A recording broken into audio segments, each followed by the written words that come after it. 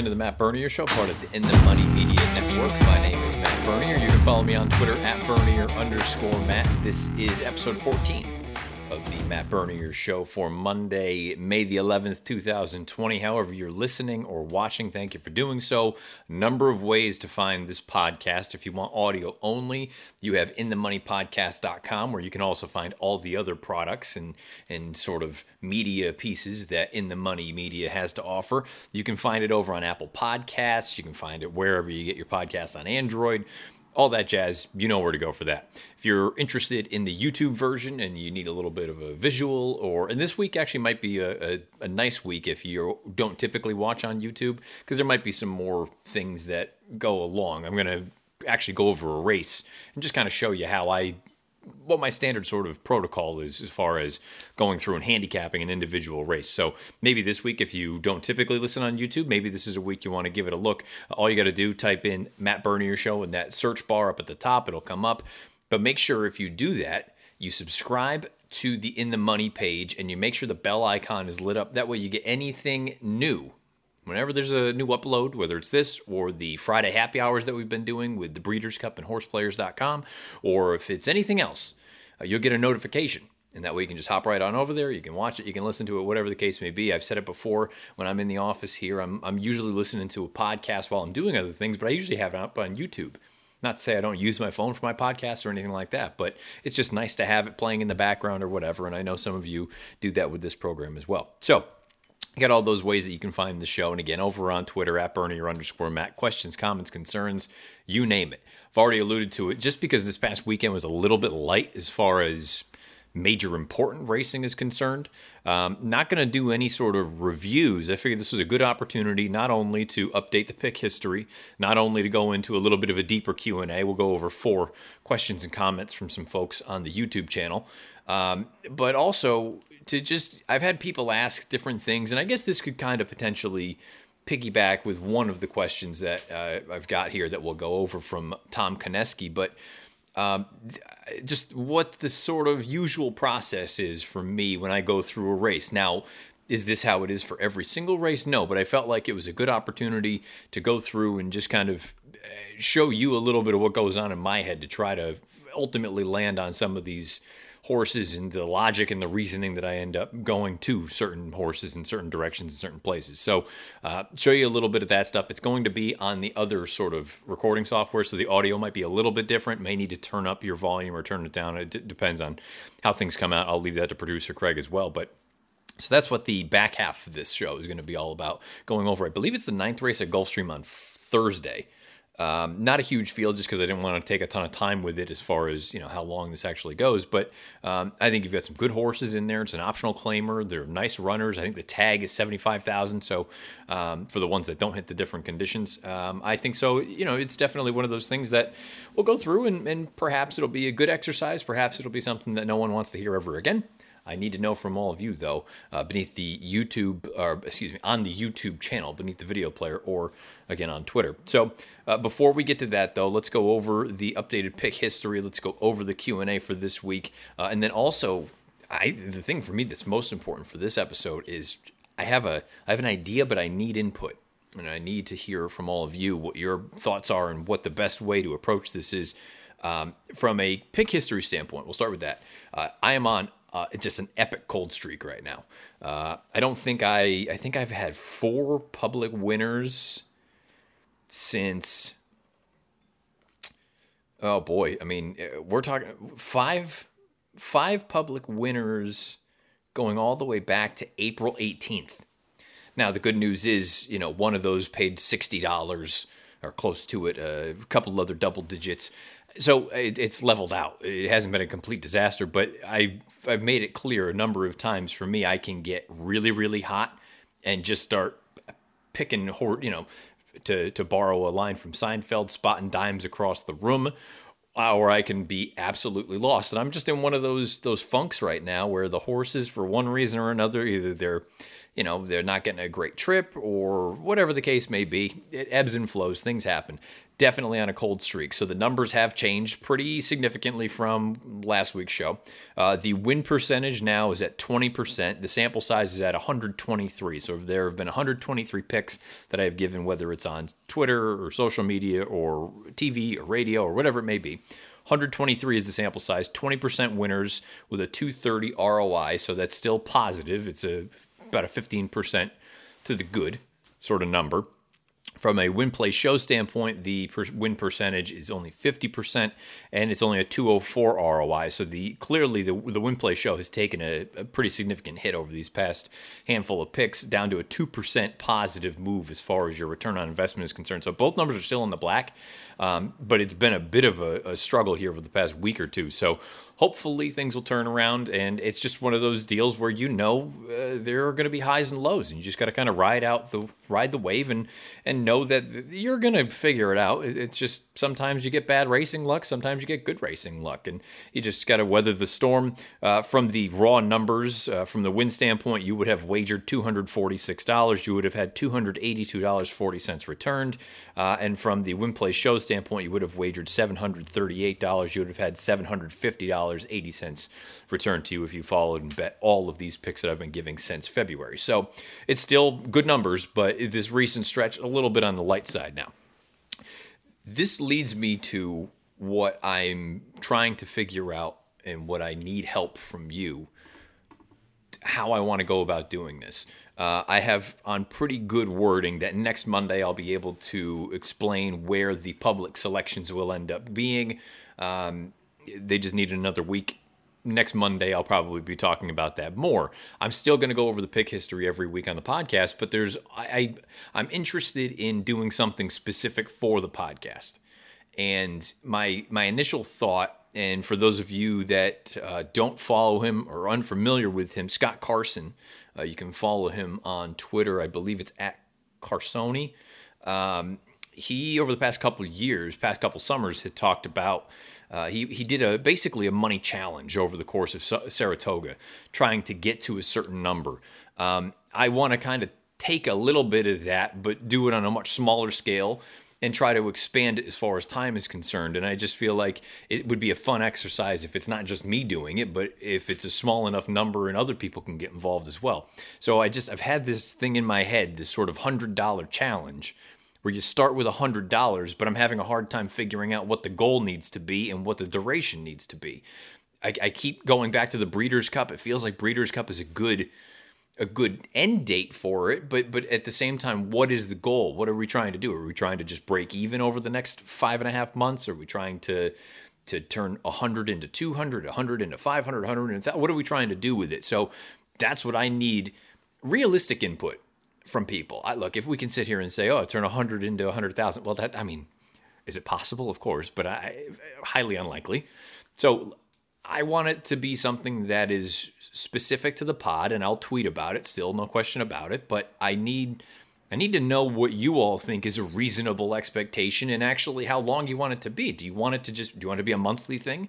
Do we want it to be a quarterly thing? Do we want it to go through the Breeders' Cup? Whatever it may be. It's not in place of the pick history. The pick history is going to continue, but I'm just very curious. I've been thinking about it for a while, and I can't seem to put my finger on what I think is the best setup for it. So I need to know either beneath the video player on YouTube or directly on Twitter at Bernier_Matt. Let me know what you think. It's a $100 challenge. We start with $100, and we try to do something with it. And let's keep it reasonable. Let's keep it realistic. But I'm open to any and all suggestions. And hopefully over the course of this next week, there'll be enough suggestions and input and things of that nature that next Monday, not only can I reveal where the sort of public selections will end up, but I can also hopefully come up with some sort of parameters for this $100 challenge going forward. So think about that. Let me know where you all want to go or what you think the most reasonable and enjoyable and sort of useful exercise, what the best way to do that would be. So that's what I'm looking forward to. I've been thinking about it for a while, and I've really had a hard time pinning it down. Hopefully you guys can help me with that. Let's get into the Q&A for this week. I've got 4 different sort of topics to discuss. We'll start off with Carl W. I thought this was an interesting one. Carl, first, for all of you, thank you for the comments. This is probably my favorite part about the new podcast is how much the Twitter, or excuse me, the YouTube comment section has just blown up. I believe last week's episode had 40 or 41 unique individual comments, whether it's people going back and forth with one another or just making comments about the show or whatever it may be. This, to me, I find that so much more valuable than just starting a thread on Twitter, because Twitter feels like it can get very disjointed very quickly, where this, it seems like all of the conversations are very concentrated on certain aspects of something that's happened either on the pod or some opinion that someone else has or whatever it may be. And I kind of appreciate that it's turned into its own little forum. So the more comments and the more interactions that we have, the better off. I can't tell you how happy that part has made me. And I hope that this continues. And I hope the Q&A is part of this whole deal. So Carl W., his comment, part of it initially had to do with War of Will. Obviously, War of Will did not end up running this past weekend. He's going to point to Santa Anita. But the other part that I was interested in from Carl W. was also one of the under-radar horses that I've been following is called Big Mel. Big Mel's an unraced 3-year-old trained by Bob Baffert. He's by Quality Road. He's been working extremely well out at Santa Anita. I did a little bit of homework on this horse, and I'm going to see if I can pull it up here. We can take a look at what the horse has done so far. So this is Big Mel's, these are his PPs. I don't know if you can actually see it that well, but again, he's by Quality Road out of a Hennessy mare named Emma Darling. They paid $800,000 for the horse at the Keeneland 2018 September sale. He's been working pretty consistently in a little bit of a gap between April 2nd and April 17th.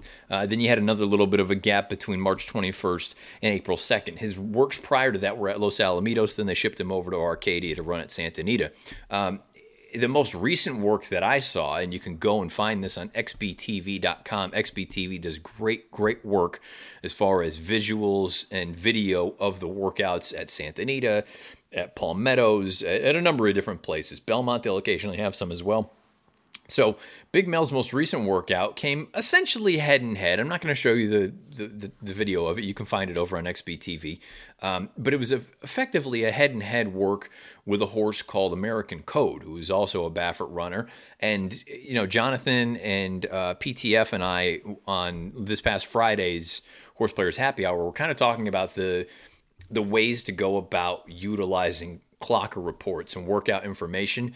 And one of the things that we brought up was I'm more curious about who they're working with, and it can be a little bit of, you can glean some information about what this horse is potentially capable of in the afternoon based on who they've been working with in the mornings. So for that most recent work to effectively be head-and-head with a horse like American Code, who debuted at odds of 3 to 5 and earned a 75 buyer, he didn't quite get the job done, but he ran well enough to make you think that, okay, if a horse like Big Mel is working more or less head-and-head with a horse like American Code, maybe it's reasonable to think first out of the box we could be looking somewhere in that, I'll give you a 10-point range from a buyer standpoint. Maybe he's going to come out of the box earning somewhere between a 70 and an 80. And you know what? First time out of the box, that might be good enough to get the job done. So it's just a way to utilize a product or service like XBTV, where you can go through and compare and contrast, take a look and see how horses are doing things and things of that nature. So good eye, Carl W., for spotting Big Mel. We'll see what we get from this horse going forward. I think definitely an intriguing one to keep an eye on. Alex Kibrick, what do you think of a horse like Halliday going forward? Now, this was really the biggest race of this past weekend. We had that the stakes race down at Gulfstream Park. Halliday is the horse that wins for Pletcher, wins in gate-to-wire fashion, relatively soft fractions throughout. This is back-to-back races where he's been able to set a very, very rated pace and still have something left in the tank. Another one of my losses, I liked Aquaphobia. He ran, I thought, really, really well. Just couldn't run down this horse that was loose on the lead. Alex's thoughts, I think he's a horse-for-course type that has got away with easy leads Saturday and his last start. Others will say he's an improving 4-year-old that's yet to reach his peak and could contend in a race like the Breeders' Cup Mile. Alex, I feel like there's a real scenario where both can be true. The horse is running fast, and I think that's encouraging, but he is doing it in a fashion that maybe kind of going back to what I was speaking about last week with the sort of sloppy surface versus fast surface and how figures are earned. I'm not arguing with the number itself. The horse ran and earned whatever the figure was, but at the same time, the dynamics of that earning that number, maybe it's not quite as good as it looks. What happens when someone else pushes him hard early on and they're not going to go away so easy? Once you do put that horse away, then you got to deal with the deep closers who have got a giant kick at the end. So I think you can look at this horse and they can both be true, that he's had everything go his way. But at the same time, I'm also not ready to write him off and say that he's necessarily just kind of a one-trick pony and it's Gulfstream and, he's not that good, because I've seen horses like this in the past that they just continue to improve as they get older. And, I thought Jonathan J.K. brought up a really interesting and I think a valid point about Todd Pletcher. When Todd gets these older horses good, they tend to stay good. Very rarely do they just completely fall off the face of the earth. If he gets them to this 4-year-old and older campaign, they typically stay good. Yes, he's going to need to prove that he can do this somewhere else before I can sit here and just say, definitely a major player at a mile. But at the same time, he's been visually really impressive as far as his late kick is concerned in these last 2 races, and I recognize that that the kicks are a product of the way that those races were run. But I'm not ready to put him in the winner's circle or say he's a top 5 candidate for the mile at the end of the year. But I'm also not willing to say that it's just kind of, his numbers are a byproduct of easy circumstances. I mean, the horse is still running, so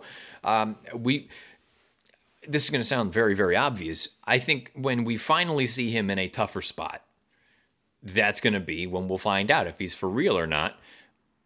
If Todd continues to campaign him in the, let's say, softer positions, then that's also a telling piece to me, because so many times we've always talked about how you go through and you need to ask yourself, why is this horse in this position in this race? Are the connections shooting for the moon with a horse that on paper should be 50-1? But you know what? It's a big group of people. They want to go and be part of the party, this, that, and the other thing. They recognize they probably don't have much of a chance, but they're in it for the social reasons. Are they connections that typically they're much more conservative, and then all of a sudden they're making a really aggressive move with an early horse, let's say an early 3-year-old that, again, typically, I'm just using as an example a Shug McGahee, who's going to give him time and is only going to push when he thinks that they're ready to go. If Shug is pushing him along, that's probably I think it's a noteworthy sort of piece of information. If he thinks that they're ready to go, we might as well move on. Take note of that.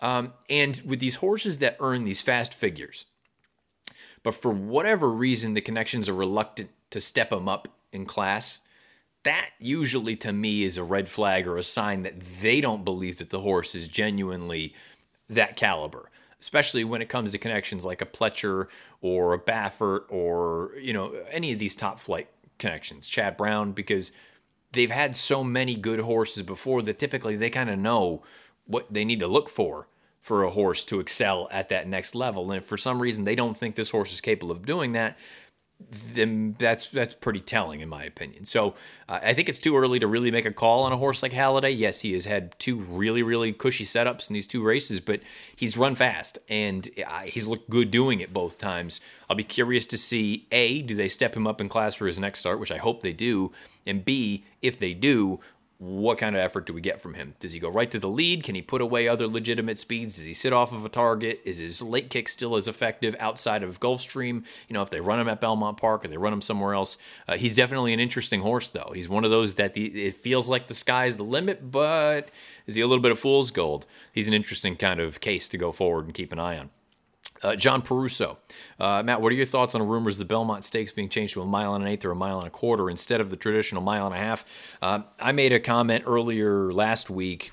Somebody had tagged myself and JK and I believe Joe Migliori about, the Triple Crown and should the Travers be the middle jewel this year with the schedule.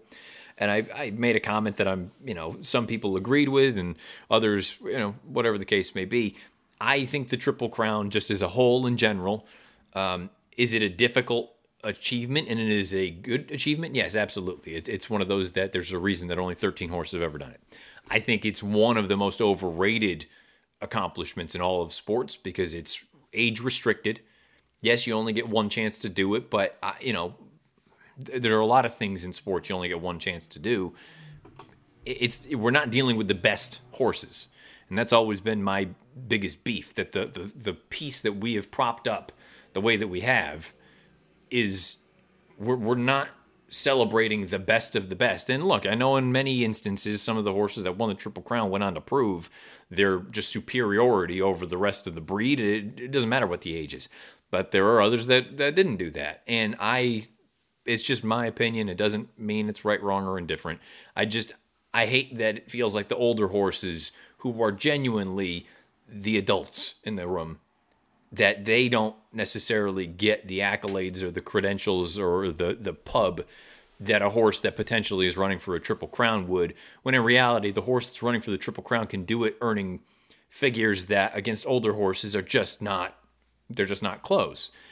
It's a personal issue of mine. It is what it is. It doesn't mean one thing or the other. It's just, that was how I answered that question.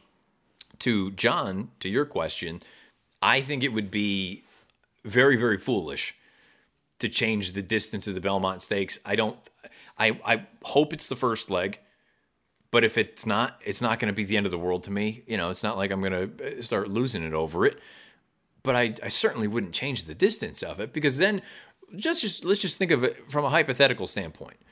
I get it. The races are all jacked up. They're all in different order. But what if a horse won all three of them? Are you not going to recognize that? By the way, a horse winning all three of them this year, it might actually be more difficult than any of the other ones. And I get it, because the 3 and 5 weeks or the 3 and 6 weeks thing and 3 different tracks and X, Y, and Z. There are going to be more horses that a potential Triple Crown winner this year would need to deal with than in years prior, because you're going to have all that extra time for these late bloomers. A horse like a Big Mel, who we were just speaking about, who under normal circumstances would have had no chance of running in any of those races. And I'm not saying that Big Mel is or isn't going to be that type, but you're going to get those types that they weren't ready, and now they get a little bit of extra time to finally come around. And the horses that would be, thriving over the summer, now all of a sudden they got a chance to win the Kentucky Derby. If you were to win the Belmont, let's say the Belmont was run first, and then you went on to win the Derby and you win the Preakness, I would make the case that that's actually more difficult than winning the Triple Crown as we've always known it. Just because you got to beat more horses, you need to stay good for longer. It's a fascinating thing, and I'm not going to argue with someone like JK. He brought it up. He goes, I don't feel like there's a Triple Crown this year. It's just 3 really good options for 3-year-olds. Totally fair. I'm not going to try to convince otherwise. If that's your feeling on it, that's your feeling on it. I'm just still fascinated to see what a potential Triple Crown candidate could look like in a spot like this, in a year like this. And I know Baffert said if it were at 1.5 miles, he's not going to run any of his horses there. I have to be honest, I would say then that's fine. You don't have to run your horses here. They'll get horses to fill the gate. I don't have much question about that. Now, if the bigger question and concern is lack of foundation to get out to 1.5 miles, all right, I can buy that a little bit. But that's assuming they run it, that they don't change the date of it. And again, that's so far down the road, I have no idea, what anything's going to look like. But I would hate to see it changed. If they did, okay. Again, I'm not gonna lose my mind over it. But I think the Belmont, if they feel like they can run it and everything is going to be fine, I would say go on with it. And if you want to have a horse if you think any of your horses are that good that they're possibly Triple Crown special, I don't know why you wouldn't. But it's easy for me to sit here and say that. I don't have any interest in any of the horses or anything like that. And I know that the trainers and the connections, they're going to do right by their animals and go on with it and do what they think is, fitting enough to have their horses excel for as long as they can. And Tom Koneski, this will be the last piece of the Q&A this week. And again, maybe it'll be a nice sort of transition into taking a look at one of the races coming up this week. Matt, I'm new to horse racing. How do I learn the sport and become better at handicapping? I would say one of the most basic, straightforward things that you can do, and I know I've already brought up these books in the past, grab Andy Byers' books. I don't remember all three of them. I know Picking Winners, Buyer on Speed, I believe The Winning Horse Player. Maybe those are the three of them. You can find that 3-pack on Amazon. Get it for, I don't know, $20, $25. Get those, read those books. I thought Steve Davidowitz's book, Betting Thoroughbreds in the 21st Century or whatever it's called, something along those lines, excuse me.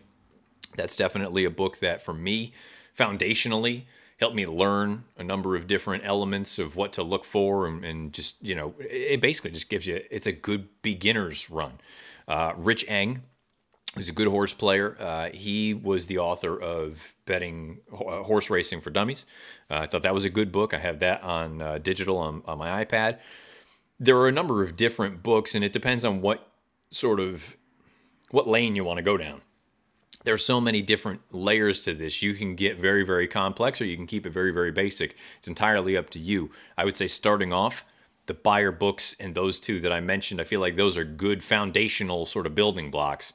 And then from there, you can go on and go from, your 101 intro classes to the 102s and the 103s and all that sort of stuff, for the 201s or the 301s, whatever you want to call them. Obviously, and I'm not just saying this because you're here listening to this, but podcasts, I think, go a long way, whether it's this podcast, whether it's any of the other In the Money podcasts, whether it's Jason Beam's podcast, whether it's, you name it, whatever podcasts or shows are out there, the Timeform Pacecast, any of that kind of stuff. I would listen to anything and everything, because you can pick up little things from different people. Not everyone looks at things the same way. And I feel like you'd be doing yourself a disservice if you said, I'm only going to listen to this person, or I'm only going to listen to this person. And I would say that even if you, for some reason, were sitting here saying, I'm only going to listen to Matt. Well, I think you'd be doing yourself a great disservice, because I don't know everything. Never claimed to, and I never will. If you just start limiting, putting up walls, you're kind of going to be shortchanging yourself. You'll never get to whatever fulfilled potential you could have had. I would listen to anything and everything, but I would definitely start with those books. I feel like those are the best ways to go through and just get that foundation laid, and then slowly start building up from there. And then you can figure out what lanes you want to go down. Are you going to be more of a pedigree player? Are you going to be more of a speed figure player? Are you going to be more of a trip taker, trip notes and things of that nature? So many different ways you can go, but I would highly encourage you to start with the Buyer trio, those 3 books. I think Davidowitz's book is imperative. Rich Eng's book, and if you're looking for a money sort of book, and we're talking about gambling, that's what this is all about, money management at the racetrack. I may have butchered the name a little bit, but Barry Meadows' book, you can find that on Amazon as well. So hopefully that's a good way. And anyone else that's listening, beneath the video player on YouTube, if you have suggestions for someone like Tom or somebody else that's new to this and is looking to sort of expand their knowledge, fire away. I feel like, again, let's take advantage of this as a bit of a sort of forum idea, because, look, I'm all ears too. If you got something that I've never heard of, I'd like to know more about it. And I think you always need to be trying to learn and trying to get better, because the minute you think you know it all, that's when you're going to get passed by. So that'll wrap up this week's Q&A. As always, fire away beneath the video player or on Twitter at Bernier_Matt. Now, again, let's try to pivot a little bit. As opposed to looking back, let's look ahead. And it's not going to be a super deep dive, but I'll show you some of the things that I do typically when I go through looking at a race. Let's look at the 9th from Gulfstream on Thursday. Race 9 at Gulfstream on Friday afternoon. Like I said, it's going to be a little bit different. It's not a full-blown deep dive, but it's just sort of an outline of the way that I'll typically go through the PPs, trying to figure out where I'm going to land, if I'm going to make a play on the race, whatever the case may be. You'll note some little notations that I make, and I'll kind of do a little bit more of an explanation, or give an explanation anyway, as to what some of that stuff may mean. You can see here, obviously, the condition. Look, I'm not one of those guys that dives a million different ways into trying to figure out why certain horses fit in certain conditions. For the most part, it's pretty obvious. I know some of the language can get a little bit tedious and probably more difficult than it needs to be. But the point is, you do a quick read through, you can figure out why certain horses fit this condition. There's only one horse that is scheduled to be in for the tag. I believe that's the 2 horse in here. Yes, Day by Day. She's in for the $75,000. But we'll start right up here. First things first for me, I'll go through, and you can see this part right here.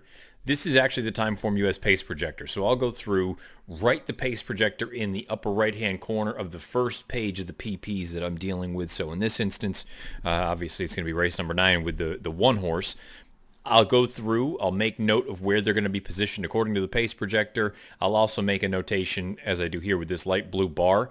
This is just to indicate that Timeform doesn't think there's going to be a lot of speed signed on. It's going to be a relatively soft pace. So I'll go through, make those notes, and I really have kind of got to the point where I start working backwards, because for me, I couple that with a track profile. Now, I'm only going to show you a JPEG of the track profile that I have going back to the beginning of April at Gulfstream Park. Now, it's easy enough to put a track profile together. I would highly encourage you to do it if you've never done it.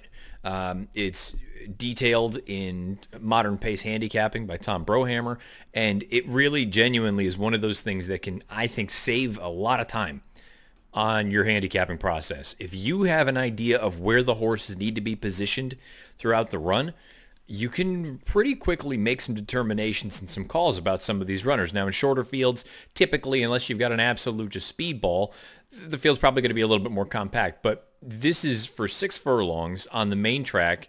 This W over here would indicate a wet surface. So whether it's a sloppy track, whether it's a good track, wet, fast, whatever it may be, that's what these are indicating. And the way that I go about it, I don't use any maiden races this early in the year. I don't use any 3-year-old restricted races.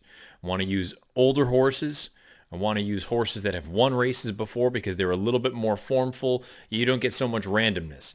I'll also go through, and I believe the quote from Brohammer in the book, Modern Pace Handicapping, talking about the differences in, how long is a track profile good? Well, it's good till it's not good anymore. So you'll note that I made a little bit of a change here. I started a new one on May the 7th because I felt like there was enough of a difference here with these runs at the first call at 6 furlongs than in the balance of these races that we had seen before. I feel like there was a bit of an uptick. Horses were coming from a little bit farther off of it than pretty much where they had before. So I made the executive decision for my own track profile to go ahead and make a little bit of a tweak. But that's something that in time you can go through, tweak what you think is fair and not.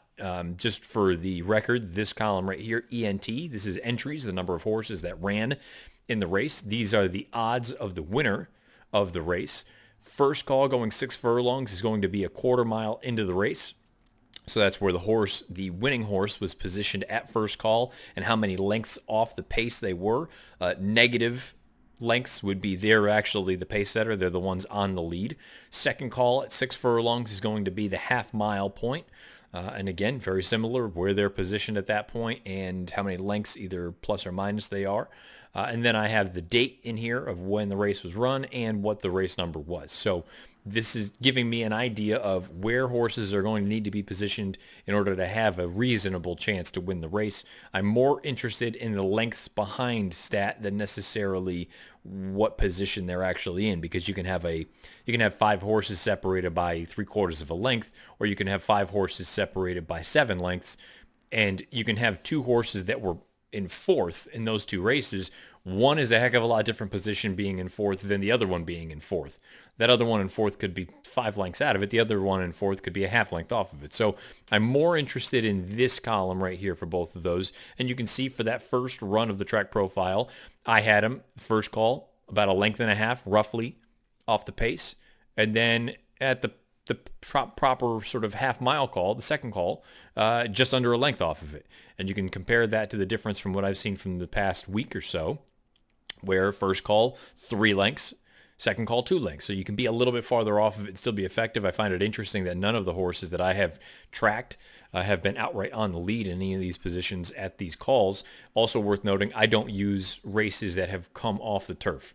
Races that were scheduled to be run on the grass, I don't use those because to me, it can be a little bit deceiving because, again, these are typically grass horses, and regardless of the outcome on the main track, it doesn't really help me as far as developing a profile because some of the horses absolutely cannot run on the dirt. So I personally don't use those. You can do whatever your heart desires. So typically I'm looking for a horse that can be reasonably close, especially with the way that this, with the way that this profile is suggesting that things have changed a little bit. Maybe you can come from a little bit farther off of it, which is beneficial in my opinion at this point. I'll go right in post position order and point out some positives and negatives for these horses that I'm envisioning. For what it's worth, last I had seen the weather on Thursday, it looks like it's supposed to be okay at Gulfstream. We'll start with Bronx Beauty, 3-1 in the morning line, coming out of obviously a pretty solid race, and I'm not going to hold it against her that she was 51-1 and she was beating a country mile, but you can see these numbers beneath these horses. These are the Beyer speed figures that they earned in their next starts. So the runner-up earned an 88 Beyer. Nona Madeline, the third place finisher, came back to earn an 83. But the 11th and 12th place finishers in a 12-horse field, they were both next out winners, NOW, with 94 and 90 Beyers respectively. So look, she ran against much tougher last time. She ran against a pretty decent group 2 starts back in the Sugar Swirl.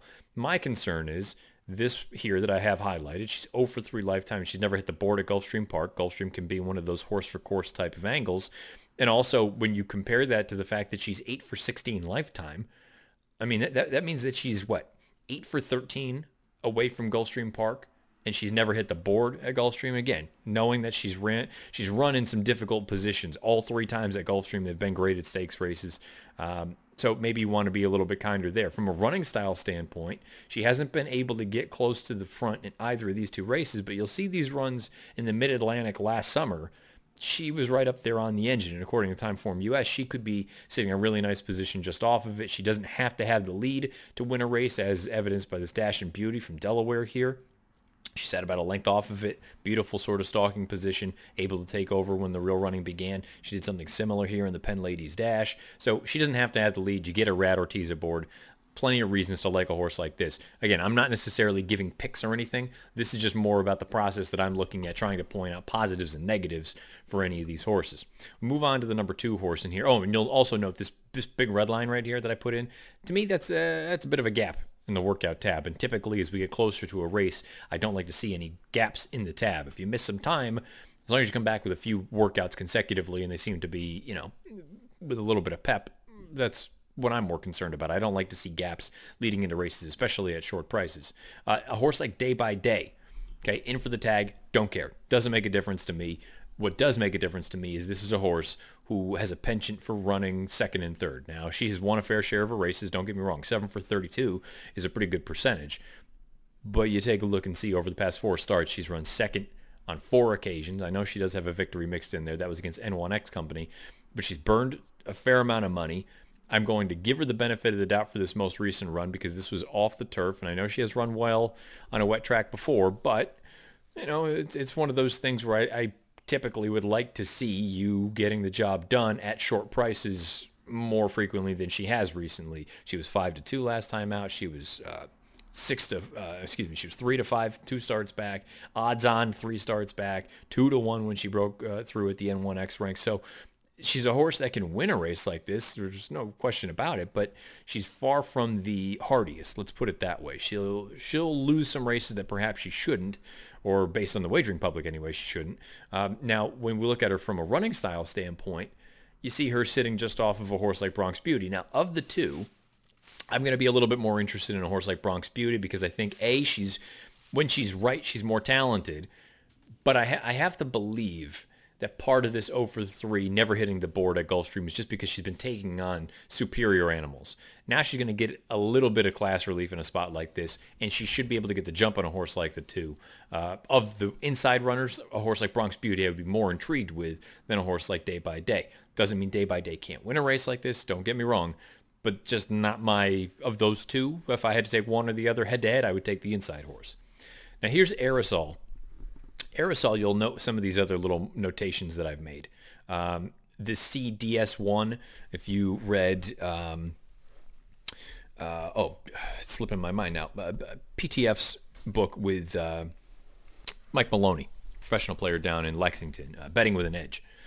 You'll note that he made note of the way that he would identify track biases, inside, outside, speed, closer, whatever it was, and he had sort of a 3-tiered system for all of them. 1 being a little bit kind of speed, 2 there being a legitimate bias, 3 impossible to do something if that's not what you were doing.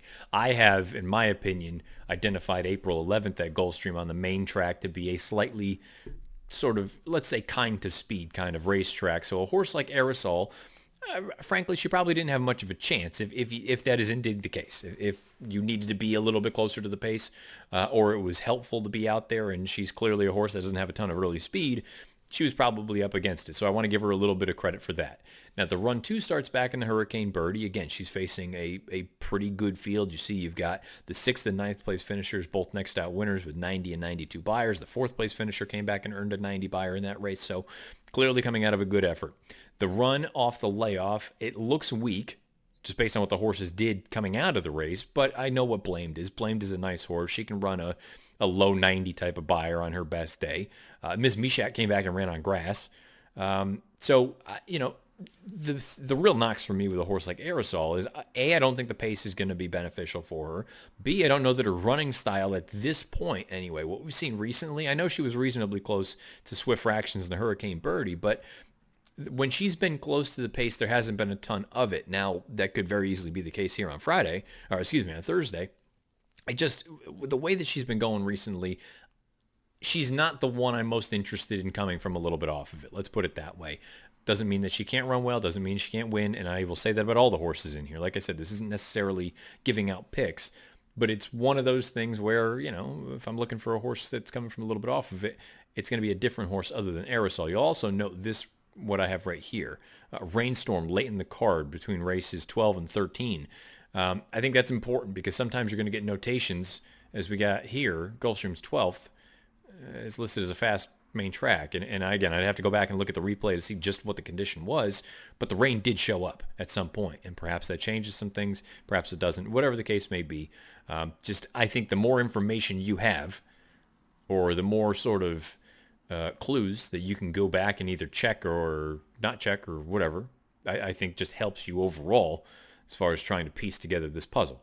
Violent Time is a horse that makes plenty of sense. Again, also coming out of that race, the 12th from April the 11th at Gulfstream. Showed speed, couldn't quite get the job done. Showed speed, that's why I have this thing kind of circled up here, at a similar level on a track that was what I thought a little bit speed friendly. So part of me wants to look at Violent Times and say, well, you had a pretty good opportunity to get the job done and you couldn't do it. A little bit disappointing. Having said that, this is a horse that she can run on anything. She's 2 for 5 lifetime at Gulfstream. She's 3 for 13 lifetime.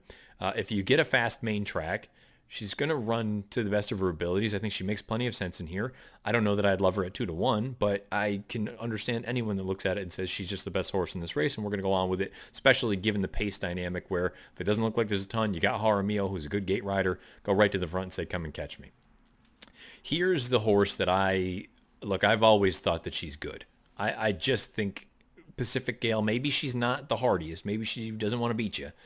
But I think based on what she did last year and the races that she ran in, I think she's I don't think her 3 for 19 record is as bad as maybe it seems at face value, off of a lengthy layoff in this most recent race where she ran into Violent Times, ran into a couple other horses. Rainstorm late in the card. I'll have to go back again and check out and see what the racetrack looked like, because clearly a wet track is not necessarily her friend. So if there was a ton of moisture on the track, perhaps that's a reason I can make an excuse to go along with the long layoff. Luis Saez sticks around. I think that's always a positive. John Kimmel, great trainer, know what he's capable of. And you go through and take a look at some of the horses and the names that she ran against last year. And, I mean, it's a who's who of the female sprinters on the East Coast. You see a horse like Shalon. You see Separation of Powers. Heaven Has My Nikki. Come Dancing. Dawn the Destroyer. I mean, these are Dream Pauline, Stormy Embrace. These are really top flight fillies and mares. So Pacific Gale, I'll say off the layoff, she needed a race. Perhaps she caught a track that wasn't friendly to her as far as the actual condition of the surface. If it was a speed-friendly track, then obviously she's going to be up against it a little bit. She's a horse that does her best running coming from a little bit off of it. She's more of a stalker. And I feel like the last time she was at a reasonable level like this was this race back here, early October at Belmont Park, where she got the job done at odds of 8-1 against N2X Company. I think she's a very talented horse. Perhaps the running style will compromise her if there's no pace signed on, but based on the way that I think the track profile has changed a little bit at the 6 for a long distance, I think she's in with a puncher's chance, especially on a fast main track. I don't know if you're an 8-1 type like the morning line suggests, maybe she's half that, but I think she's at least one to keep an eye on. And then you have Gray Owl. Gray Owl for Larry Ravelli is a horse that you see a number of ones meaning, forwardly placed throughout. The thing is with these races, you see the blue pace figures from Timeform US. It's indicating that she's close to these very, very slow paces. And I just don't know what we're going to get on the main track like this against better horses. Yeah, look, okay, she ran into Point of Honor last time out. Point of Honor is the only horse that really came back to do anything major out of that $40,000 handicap race. But that the big thing there was Point of Honor. It was just a starting off point. She's a two-turn horse. She came back and ran really well down at Oaklawn Park. The other girls coming out of that race, they've earned mid to high 60 buyers. That's not fast enough to win in a race like this. So Gray Owl's going to be up against it a little bit. I'll be very curious to see where she's positioned on the racetrack. Larry Ravelli knows what he's doing. He can place them really well. You take a look. She's done good things in the past at Gulfstream. She's won at the distance before. She's got a little bit of speed. I can understand folks that are intrigued with her, but part of the reason I bring up that speed factor, the lack thereof, is her best runs come when she's outright on the lead. Okay, she's a length and a half off of it here against inferior company. You're going to need to do better than that in a situation like this on Thursday afternoon if you're sitting off of either the inside horse, the 1, or the 4, who Violent Times looks like she's going to be the main speed in a race like this. So these just little notations that I make, this is a way for me to go through and get an idea. Okay, who am I interested in? Who am I not so interested in? What races do I need to go back and watch the tape on? I absolutely would have to go back and watch this race. This race, race 12 from April the 11th. If I get that out of there, I've got marble mouth. Because if the racetrack is indeed wetter than what the official listing is of fast, then all of a sudden I can start building cases or knocking horses out or taking them down a notch, saying this is a track that you should have excelled on versus other horses who may not have liked that. You definitely have to take a look at it from a pace standpoint, and it's one of those things too. You're not going to know really what this field looks like until we get to day of. Scratches could change this thing dramatically. If the 4 horse is out of this race for some reason, could dramatically change the pace situation. So many different things, but I guess I just wanted to show what the first sort of pass through of my handicapping would involve. Then I'll go in and start doing some deeper dives, most notably with the trips. I'll go back and watch tape, see what I think of the horses and how they move, what they look like out there. I'll start going into Formulator or something like Stats Lens and looking at trainer patterns, off of a lengthy layoff, second off the bench, whatever the case may be. Start doing a little bit of a deeper dive there. And then ultimately, if I feel comfortable with a horse in a race like that, I'll try to price it out and say, what's a reasonable expectation, or what's a price that I'm willing to take on a horse like this compared to some other runners in a spot similar. So that's just a bare bones first pass through from me. Let me know what you think beneath the video player on YouTube or on Twitter at Bernier_Matt.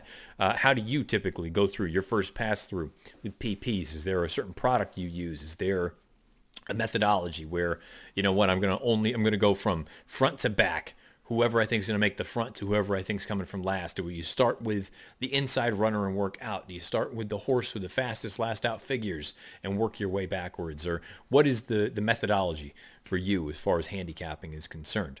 That's going to button this up, and I'm going to leave it on this software. No sense in me just shifting back over to the other camera. If you've enjoyed this, please let me know. If you haven't enjoyed it, please let me know. Whatever you do over on the YouTube channel, please subscribe to the In the Money channel. Please subscribe to Matt Bernier channel. Make sure the bell icon's lit up so you get a notification whenever anything new comes up. Look, it helps everyone. Thumbs up or thumbs down, any kind of interaction there, and especially in that comment section. I love the way things have started, and I'd love it to continue on that way if you all are open to it, because at the end of the day, you guys are the ones that kind of push the needle with that sort of stuff. So you can find this podcast over on YouTube. Just search Matt Bernier Show in the search bar. But if you're someone that wants to listen to it on their phone or on some other sort of platform, you have inthemoneypodcast.com. You also have Apple Podcasts. You have Android situation. You can find it a million different ways. All it is, the Matt Bernier Show. Give it a search. You can follow me on Twitter at Bernier_Matt. Questions, comments, concerns, whatever the case may be. Let me know. Hopefully, it sounds like we'll have some more racing this week. Churchill's getting going. Hopefully, we get some racing from Santa Anita. Golden Gate is reopening as well. So, number of good things happening. Obviously, we've got the the standbys in Gulfstream and Tampa and things of that nature. And however you're listening, however you've been watching or playing, whatever the case may be, best of luck however you play, wherever you play, and whenever you play. I'll be back on Monday with another episode of this thing, and hopefully we can continue the ball rolling along. Hopefully I'll also be able to tell you the latest as far as the news, where you'll be able to find some of these picks. And please let me know, how are we going to work this $100 challenge? Because that's been weighing on me for a while. Let me know what your thoughts are. Good luck the rest of this week. Talk again next Monday. This has been episode 14 of the Matt Bernier Show.